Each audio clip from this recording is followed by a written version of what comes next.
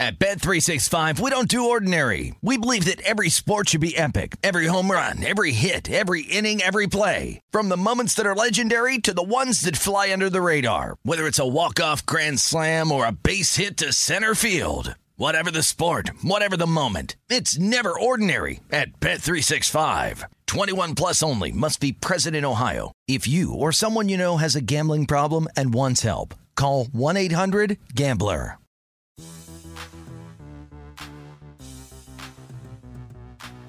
What's going on, and welcome into the Friday edition of the Pelicans podcast presented by SeatGeek. I'm Daniel Sallerson. Hope this Friday finds you well as we finally hit the weekend here in the Crescent City. The team is in San Francisco as they'll take on the Golden State Warriors tonight in Game 3 of the 4-game road trip. Unfortunately, Games 1 and 2 did not go so well for New Orleans, dropping one to the Phoenix Suns, 112-100, and on Wednesday night dropping their game to the Sacramento Kings, 112-99. And tonight, Willie Green will get his first crack at facing his former coach and Steve Kerr. I guess former coach as in Willie Green was an assistant with the Golden State Warriors before he went to Phoenix to coach under Monty Williams. So again, the Willie Green tour continues as he was able to reunite with Monty Williams on Tuesday night, and now will reunite with Steve Kerr tonight inside the Chase Center. Tip-off set for 9 p.m. Central Time on ESPN. On Bally Sports New Orleans, you can listen on ESPN New Orleans 100.3 FM. And speaking of ESPN, Mark Spears of ESPN's The Undefeated wrote a great piece on Willie Green today that is available for you to read. And I caught up with Mark earlier this week in Phoenix when he was conducting his interviews with Willie Green and some of the players. Here's what Mark had to say, and he is our featured guest today on the Pelicans podcast. As promised, we're joined by Mark Spears, senior NBA writer for ESPN's The Undefeated. Has an article out today about Pelicans head coach Willie Green.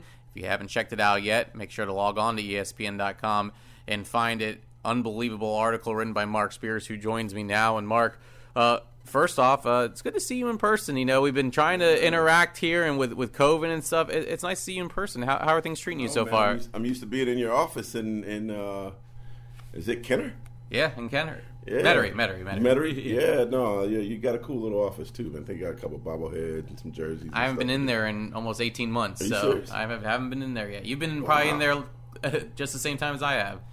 Oh, I just assumed you guys were back in the office. We're not back in the office, so we're in beautiful Phoenix at the time of this taping. Absolutely, yeah. So Mark, good to see you, man. Absolutely, yeah. Mark was in here getting some of his stuff done for the article that you can read today, of course, with head coach Willie Green, and he talked to some other players and stuff. But you go way back with Willie Green, between coaching in San Francisco with the Warriors and a player. How far do you go back, and what is your relationship with Willie? We get, the Bay Area folks get, especially the Oakland folks, get sensitive. They'll be like, no, he was coaching in Oakland. That's true. Very true. He might have got a year in the first year in San Francisco. I think maybe so. Yeah. So they lay off me a little bit.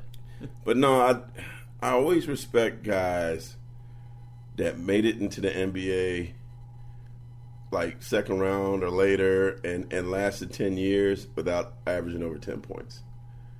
And I don't think he averaged over 10 points. Right.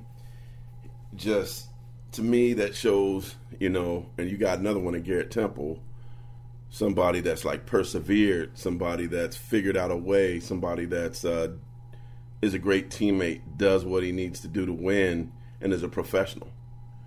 And I think Willie encompasses all that. He nobody ever gave him anything. So anybody that's a diva, it's probably kind of laughable to him. But there have been a lot of coaches who I thought have been jerks throughout the years. You want to use another word, but it's a family program. Yes. He's not one of them. He's just a sweet person. His wife, beautiful lady, children. His son's actually a pretty good college basketball player. Yeah. We need Tulane or UNO to get him to transfer because he's going to have another year eligibility. His team probably don't want to hear that. But his kid kind of exemplifies Willie. Like I went and saw him play in high school at Bishop O'Dowd, and I think he was playing with a kid that's like my nephew. And I haven't seen too many people play harder and with so much energy and so much enthusiasm. And he was kind of like a pest on the floor, but in not in a Pat Beverly kind of way, but in and I know he gets that from Willie. Right. You know, and you guys saw it when he used to play in New Orleans too. But Willie has this calm, cool demeanor, can't really see him sweat, and I think he's a perfect fit for Coach. You know, obviously it's tough for, you know, an assistant coach to kind of move up the ranks and get to that head coaching position, but of course he has been under two incredible coaches in Steve Kerr and then head coach Monty Williams. At what point, even in your interactions with him in Oakland and San Francisco, did you think that he was going to get a shot at being a head coach one day? I didn't really think that until he got to Phoenix. I thought the path opened when he got here, you know, and obviously with Phoenix's success last season, that certainly helped. But the interesting thing about, you know, when I talked to Willie was he didn't see that. But he has this uncle who, man, if you bring out mention of his uncle, it brings out emotions out of him. Who saw that for him years ago and told him while he was a player, you know, you got big things coming, bigger than what you're doing as a player. He didn't see it, you know, didn't believe it. But his uncle believed that in him. And, you know, his uncle passed away last year of a heart attack. So he didn't see what he dreamed for his nephew, him becoming a head coach, right? So when Willie entered last season, you know, like he's learned from Kerr. He learned from Mike Brown at Golden State, you know. Coach, he played for a lot of great coaches, right? But he didn't see him as a head coach like his uncle did, and teams ended up seeing it. So he had like 3 interviews, and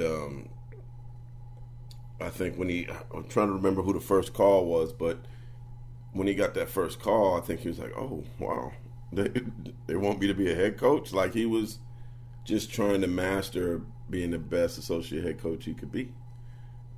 But other people saw in him that something he didn't even see in himself. I almost feel like I'm reading something out of a biblical service, right? Like, and so ultimately, there are 3 teams that saw that in him. The Pelicans saw that in him, and one of the interesting stories he had was when he had his big interview with the Pelicans, he took a connecting flight like during the finals or during the playoffs to interview with him. And I don't know that anybody knows that story. Like, he flew from Phoenix, might have transferred in like Houston or Dallas to get to New Orleans and missed 2 days of practice and felt horrible about missing those practices. But Monty Williams was like, hey, this is important. You have an amazing opportunity here. Go. And I still remember being in the Suns Arena. They've called it 100 different things. I don't even know. Now it's the Footprint Center. The Footprint Center. It wasn't even. I don't even think it was a footprint. I don't even think they had a name at the time. No, they didn't. There was a time last year that they didn't have any name on it. What I remember after one of their practices during the finals, Monty congratulated him on getting the job, and the whole team like surrounded him, and he got pretty emotional there. So I think it's interesting that, you know, people see something in you and believe something in you that even though you might know, you might be confident that I just don't think the world's going to give me that. And the world did. And so there may not be a coach right now that is more appreciative to be a head coach in the NBA than Willie Green. I think before we get into some of the player relationships he has, and, you know, he talked about that with how the players were congratulating him after he got the job, but his relationship with Monty Williams and how Monty brought him over. Monty was a former coach here in New Orleans, but he was the first one, or one of the first few to congratulate Willie on his first win last week. Yeah. Just maybe how did that connection and that relationship get him to this next level as well? Because, of course, Monty is such a great guy and he was supportive the entire way. I mean, that has to be a big not a sigh of relief, but a big weight lift off your shoulders for Willie, that when he was going through this process, you had his head coach that was very supportive of the situation. Monty might be one of the few head coaches that fan bases might say, man, we should have did that, or what would have happened if we would have kept him, you know? my mom still asks me about Monty. Mm-hmm. Yeah. Like, how's Monty doing? Yeah. You saw Coach, and she was there. I think people from New Orleans were probably rooting for the Suns, right, to win in the finals last year. So it's interesting that of all the jobs, like one of his disciples gets, it's New Orleans, right? Right. Because there's a lot of Monty and Willie. They're both real big family guys. They both got calm demeanors. Very, very brilliant, great basketball IQ, and amazing leaders of men. And so, like, there have been times where a coach might have said, "Nah, man, that's too much. You need to tell them to fly out here to interview." Mm-hmm. And I'm sure the Pelicans could have did that too, but that's what they opted to do, and he did it. And so, a bitter person wouldn't have allowed Willie to go out there and interview. Right, or he had everything in his right to not let him go out, but their relationship's too strong. Monty's a consummate Christian, mm-hmm. And we can learn a lot from him. And so, I just think that I'm sure Monty even called for him. You know what I mean? Right. Like, so learning from Steve, learning from Mike Brown, who is meticulous. Steve is a great thinker. Steve is the one that Steve Kerr discovered Willie by watching how he worked out pregame when he was with the Clippers. And then he went and asked Grant Hill about him. Those two are close too, Grant Hill. Yeah, Willie. Grant Hill, because Grant Hill played with Willie with the Clippers and was like, "What do you think about this guy?" He's like, "Man, he's a professional, smart, works hard, has a routine," and and then Willie, he got his first coaching job after his first year of playing, and his wife actually kind of nudged him and all right, man, you ain't sitting at the house the rest of your life. Yeah. You need to do something. And Grant Hill had told him, he's like, "Hey, Steve is interested in you," and he ended up at Golden State. So I just think Ron Adams at Golden State, when you guys came out there, Ron Adams was he had just great people around him that probably helped him get to this position a lot faster than he expected to. You talk about his demeanor, and that's the one thing that strikes me when getting to know Willie is seeing him on the bench. Yeah, has he cracked yet? No, he hasn't. And I think we're all just kind of waiting for when's the first technical coming, or when's he going to go off? And because the last two coaches, boy, who I both love, boy, you saw their emotions, right, every second. But practice too, you could tell, one, he lets his assistant coaches use their voices too. But when Willie starts talking, it's all right. Listen up. Yeah. But I think that's what players respect about him too. Yeah. But even his demeanor, when things are starting to go in a little bit of a tailspin on games, they go on little runs. That demeanor is what really sticks out to me. Is that? Yeah, I feel like it's kind of rare these days. You see a lot of coaches, wear their emotions on their sleeve during a game, but Willie kind of keeps it tucked in a little bit. And he, that way, if you don't panic, the team doesn't panic. And obviously, there's been some injuries that have devastated this team so far. I mean, Zion still hasn't played a game yet. But I would tell Pelicans fans it's still early. Every team is going to go through an injury situation that's going to punch them a little bit. Mm-hmm. It's the character of what they do once everybody's back, what you do to catch up. And I think Willie's going to make sure that they have the right mentality, that they don't feel defeated, even though it hasn't been a lot of fun so far. And I think they'll be mentally ready when they have a full charge, so to speak. You mentioned that you talked to some players during this article. Garrett Temple was one of them, of course, the veteran of this team. And I love hearing Garrett talk, and I think he's perfect for this team that has a lot of young talent. Without giving too much away, the article, just what is, the value of what these players think about him in his first year as a head coach? What's Garrett thought about him so far? Well, I mean, I think they were on the board together, Players Union, and so they know each other from that. I mean, Garrett, I want to say he's toward the end, but you don't know with him. He played on 11 teams, been a lot of places, and it survived. but he's back home. He's excited to be back home, and I think Willie, being the head coach, made him more excited to want to come here, because he knows they're kind of cut from the same cloth, right? Like that, and there was a changing of the tide, so to speak, where you're in a league that's 85% black, and finally there was a 7 out of 8 coaches hired were black, which certainly, has changed the trend, a disappointing trend that the NBA has had. And so I think when the players see him, the majority of teams black, you see somebody you can relate to a little bit. Not that a white coach can't do the job, but, there is a lot that they have in common. And then I think probably from even as important standpoint, he's a former player, who, he might not have been the superstar, but he played with a lot of them, and he's coached a lot of them. So he's seen everything. He's been around everything. And he's a champion, and he's coached on the finals level. He's been where everybody wants to go.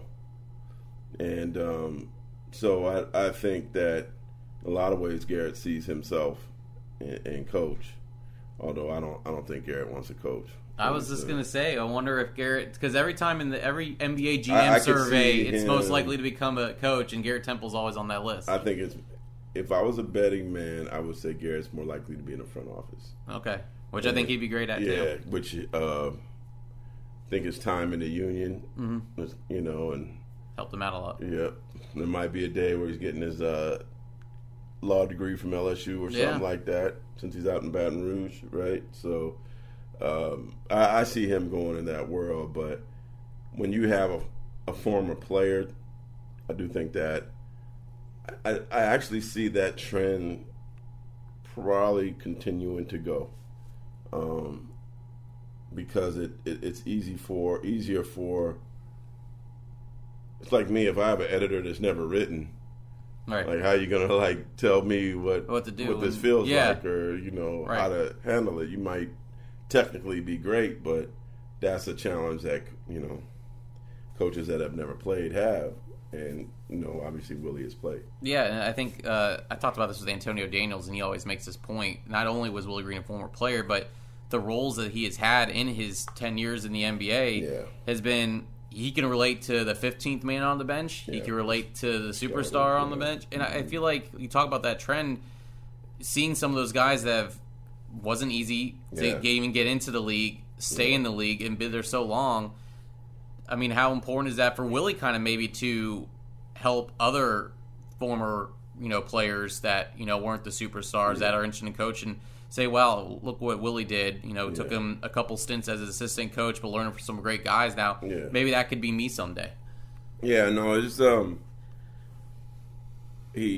think it's important to no matter how great you are as a star, everybody doesn't get the Steve Kerr opportunity, the Magic Johnson opportunity where you get to coach immediately, right? Yep. Even Chauncey Billups is a Finals MVP, but he even Steve Nash was an assistant.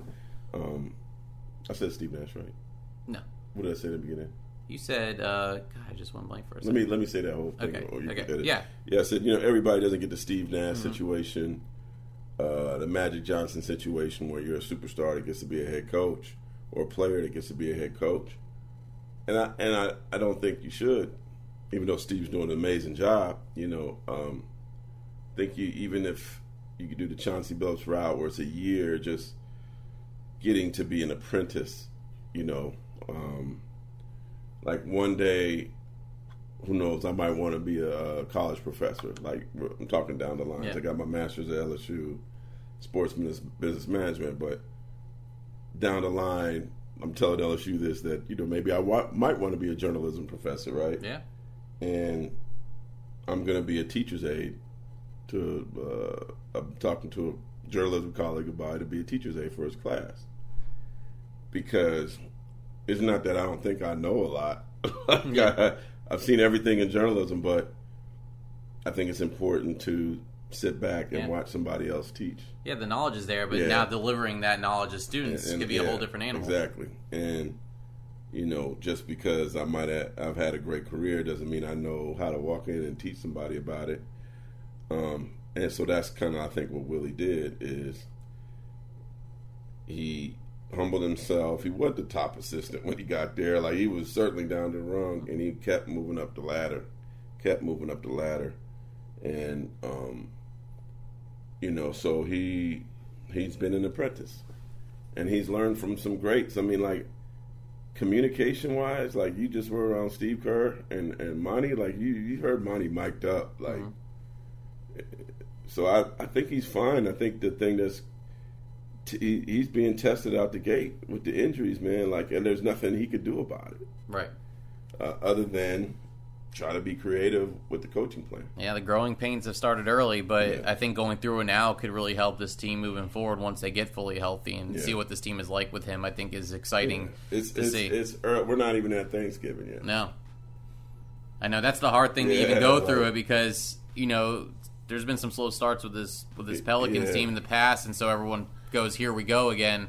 But it is, it's tough. I feel like having Willie at the helm, at least for me personally, makes me feel a little bit better. Got to get Big Fella back when Big Fella comes back. Yeah, absolutely. I mean, because he had an amazing season last year. Just got to get him on the court. Right? Absolutely. Well, Mark, I really appreciate the time. I know this is a busy time for you. Hopefully we can do this in New Orleans again when you come back. Yeah, in your office. In my office. Now, I don't know what's living. There might be an alligator living in your office. I'm going to let someone else go in there first before I go in there. Yeah. Stray dog or something. I'll clear it out before you get in there. I hope you didn't leave a sandwich in there. I did not. I made sure I cleaned that out. All right. But yeah, I'll let you know when it's clear and you can come back in and record from Studio B. I look forward to doing that. All right, that's Mark Spears. Make sure to check out his interview today. Senior writer for ESPN's Undefeated. Great stuff from Mark. Always appreciate having him on. And again, log on to ESPN.com to read the article from Mark Spears, senior NBA writer for ESPN's The Undefeated. Well, that'll do it for today's podcast. Again, a late one tonight from the Chase Center in San Francisco. Pelicans and Warriors at 9 p.m. You can watch it nationally on ESPN, locally on Valley Sports New Orleans, and as I mentioned, listen locally on ESPN New Orleans 100.3 FM. Then we'll be back with you on Monday to preview the Dallas Mavericks as the Pelicans will wrap up the trip in Dallas. Tip-off set for 7:30. Until then, for Mark Spears, I'm Daniel Sallerson. Thanks for listening to the Pelicans podcast presented by SeatGeek.